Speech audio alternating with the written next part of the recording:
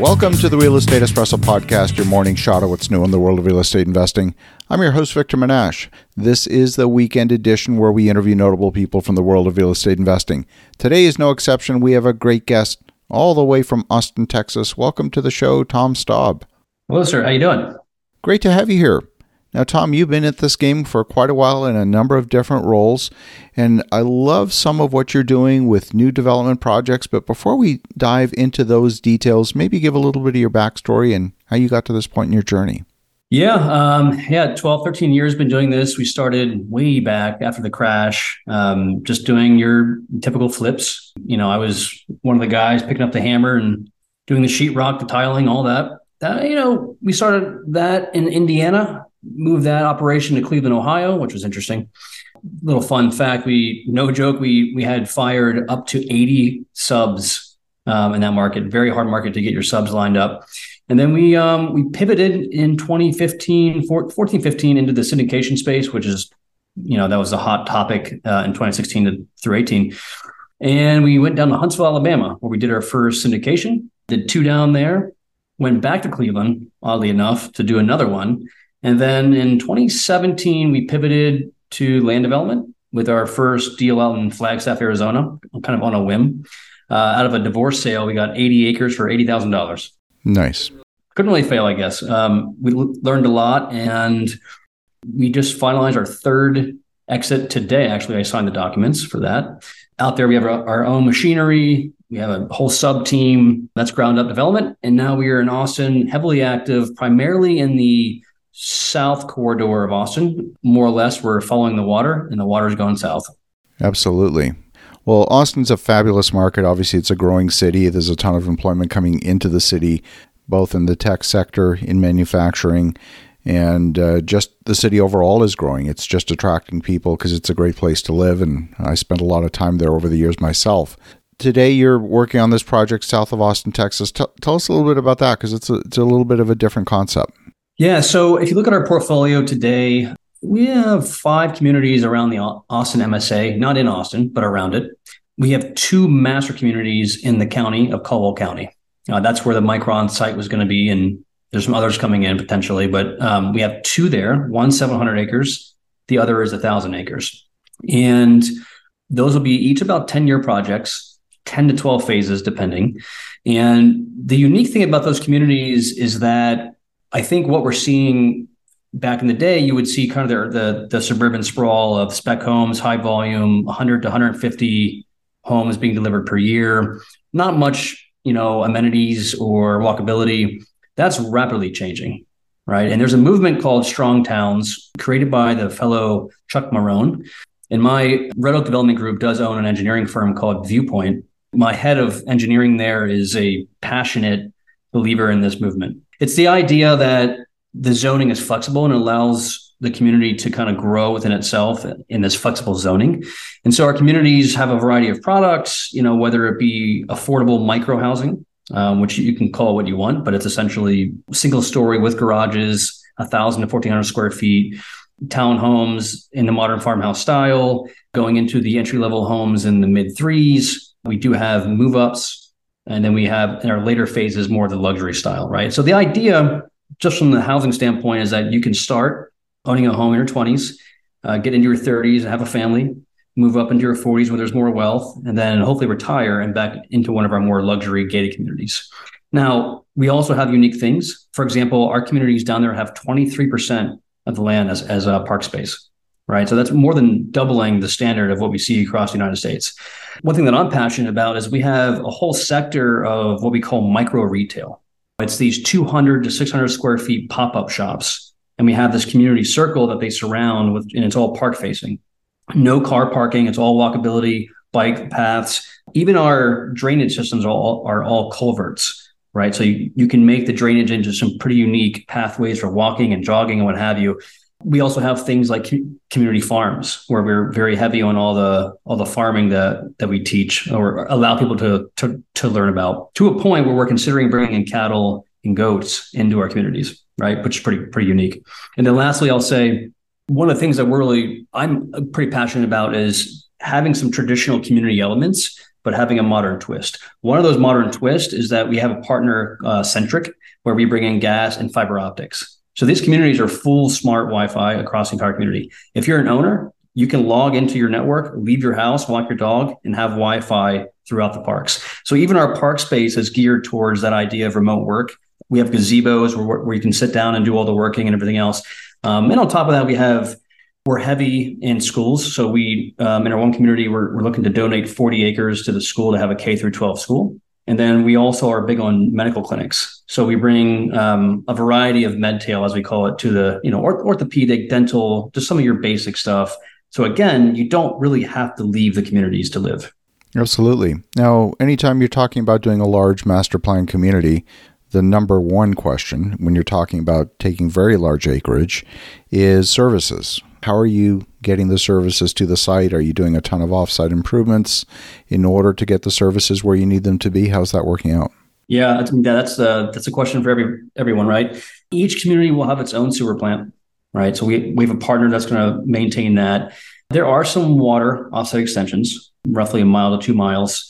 These both will be mud districts. So there's a lot of improvements that we have to do here. Our road improvements are in the multi-millions of dollars. We're really changing the community from a park, services and roadway improvements. So we're not tapping into the water line out front. I wish. Yeah, absolutely. So the municipal utilities district, is that an existing one, or are you forming one of your own? We are forming one in each community. Fabulous. So are you incorporating these communities, or are you remaining within the county? So one is just county, the bigger one, 1,000 acres. The other one, we are in talks with the city of Lockhart to incorporate into the city. So it'll be an in-city mud. So it'd be an annexation, basically, into the existing municipality. Yep. Okay, very interesting. Now, one of the things that we've often encountered when you're close to another municipality, even if you're not annexed into the city, you're sometimes into what's called the ETJ, the extraterritorial jurisdiction, where they get to have a say in improving your project, even though you don't get any of the benefits of being part of the community. Has that been an obstacle for you? Has that been a consideration? So the bigger one is not in the ETJ. The smaller one, I say smaller, 700 acres, that one is in the ETJ, right? And, I think at the end of the day, how we go about our business is there's enough dollar signs in these projects that if we come to the table, all of us, and we're transparent about what we need, there's a way to benefit the city. There's a way to benefit us. And there's some things that need to happen for that to happen, right? Like, again, for example, in the smaller one, we're giving 40 acres away to the school. But in turn, they'll be building a top-notch STEM K through 12 school in our community. And in turn, the city has to give us a mud approval, right? So there's a negotiation. Yeah. That's fantastic. Have you considered, and I don't know if the land that you're on has any conservation value, have you considered, given the large percentage of parkland, donating a portion to conservation and with all of the tax benefits that come with that? Absolutely. So I know there's some question marks around if this will be around long term, but so part of the 40 acres, we are looking into that as well. And then on top of that, we have, I think, 75 of 700 acres as dedicated parkland. So yeah, the idea is to have some sort of tax sheltering. I hate to call it tax sheltering, but that's what it is essentially. So yeah, that is a part of our strategy. Fabulous.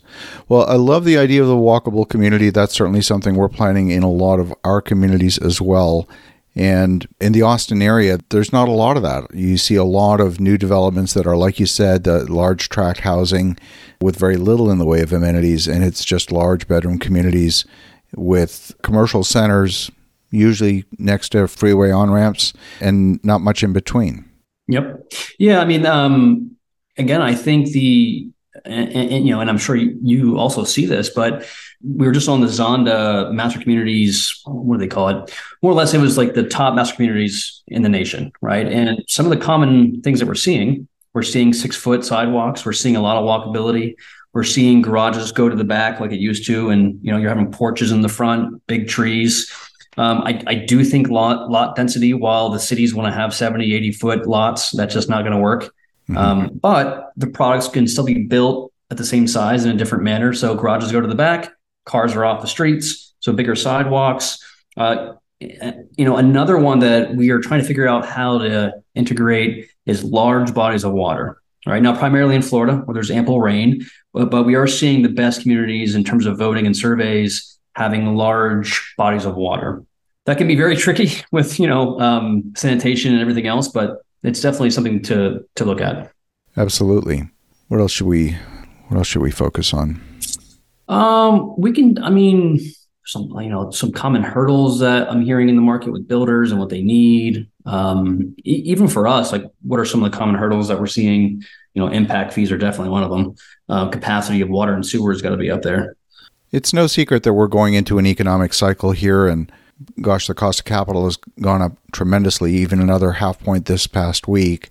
And a lot of the builders that we talk to say that their inventory of land that they had projected to last them a year with their new forecast is good for 3 to 5 years, and they're good. They're not looking for additional land. So we're definitely seeing a slowdown, almost a systemic slowdown in new home construction. How does that affect the time horizon for your projects? Yeah, it's a great question.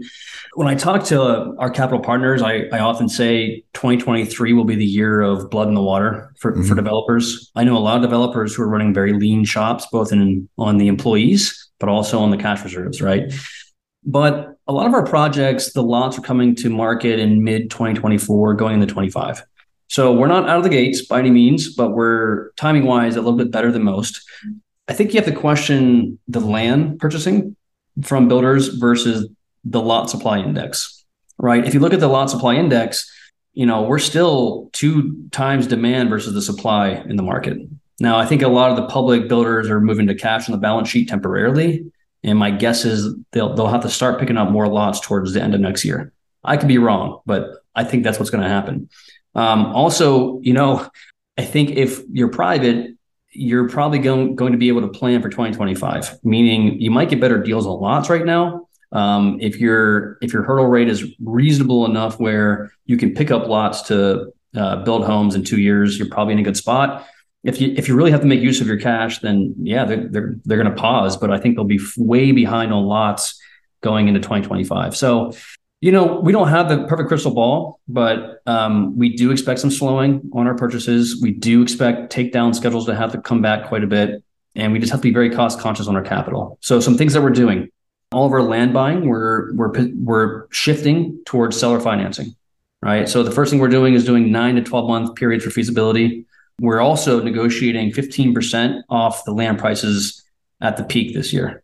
So those 2 things are happening, and that seller financing is on a leverage of 80 to 85%, right? So for easy math, if it's a $5 million land purchase, we're saying, hey, seller, we're going to give you call it $500,000. You're going to carry a note of $4.5 million after we close.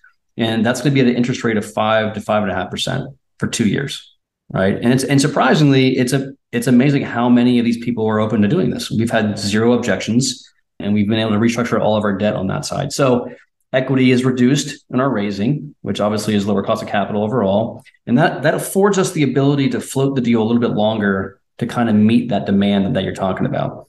We've been fairly cautious about using debt on land. Now, we have a couple of projects where we have some, but our most recent projects, we've funded 100% out of equity because we just don't know how long things will take.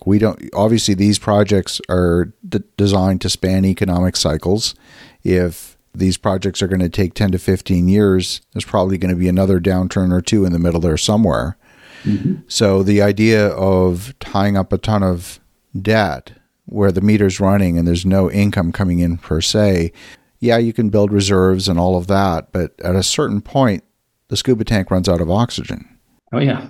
Yep. Yeah. I mean, I'm curious. So in that structure too, I assume your equity is all profit sharing, right? Because if it's not, if there's a preferred return, or if there is, essentially, if it's a preferred return, it's kind of the same thing as debt. Correct. Right? Yeah. No, this is pure profit share. There's really no interest component to it whatsoever because you don't know exactly how things are going to take. Right. Yeah. I mean, those are great deals too. Yeah. I mean, you're spot on. Whenever we raise capital, we raise assuming paying off all the interest, over time. But yeah, it's cash burn is the name of this game, and we manage it very tightly. Absolutely. Now, in terms of exit strategy, are you looking to sell papered lots? Are you looking to sell shovel-ready lots? Are you going vertical with some of these on some of these properties? What's the exit strategy? Yeah, our bread and butter starting out was 60 to 90 acres, right? So, and we were getting a density, give or take, of 4 to 5 lots per acre. Mostly 40 and 50-foot lots, so a pretty simple community, if you will. In those scenarios, we would just do the improvements and then sell them as improved lots. The majority of our deals are improved lots. Now, these master communities, because of our previous conversation on the capital, we have to have a variety of capital events to start paying off the debt, start paying off the equity. And so it's predominantly improved lots, but there is a small chunk of pods that we sell, usually in the 150 to 200 lots pods, to the BTR guys or the people that want to take on their own project. So in those scenarios, we'll just sell the entitled lots and then focus on our bread and butter. Got it. Well, Tom, if folks want to connect, if they want to learn more, what's the best way? Yeah, so Tom at redoakvc.com, Victor Charlie. Fabulous. Well, Tom, love what you're doing. Next time I'm in Austin, I'll definitely look you up. And for the listeners at home, definitely connect with Tom at redoakvc.com. That's redoakvc.com. The link will be in the show notes. And in the meantime, have an awesome rest of your weekend. Go make some great things happen. I'll talk to you again tomorrow.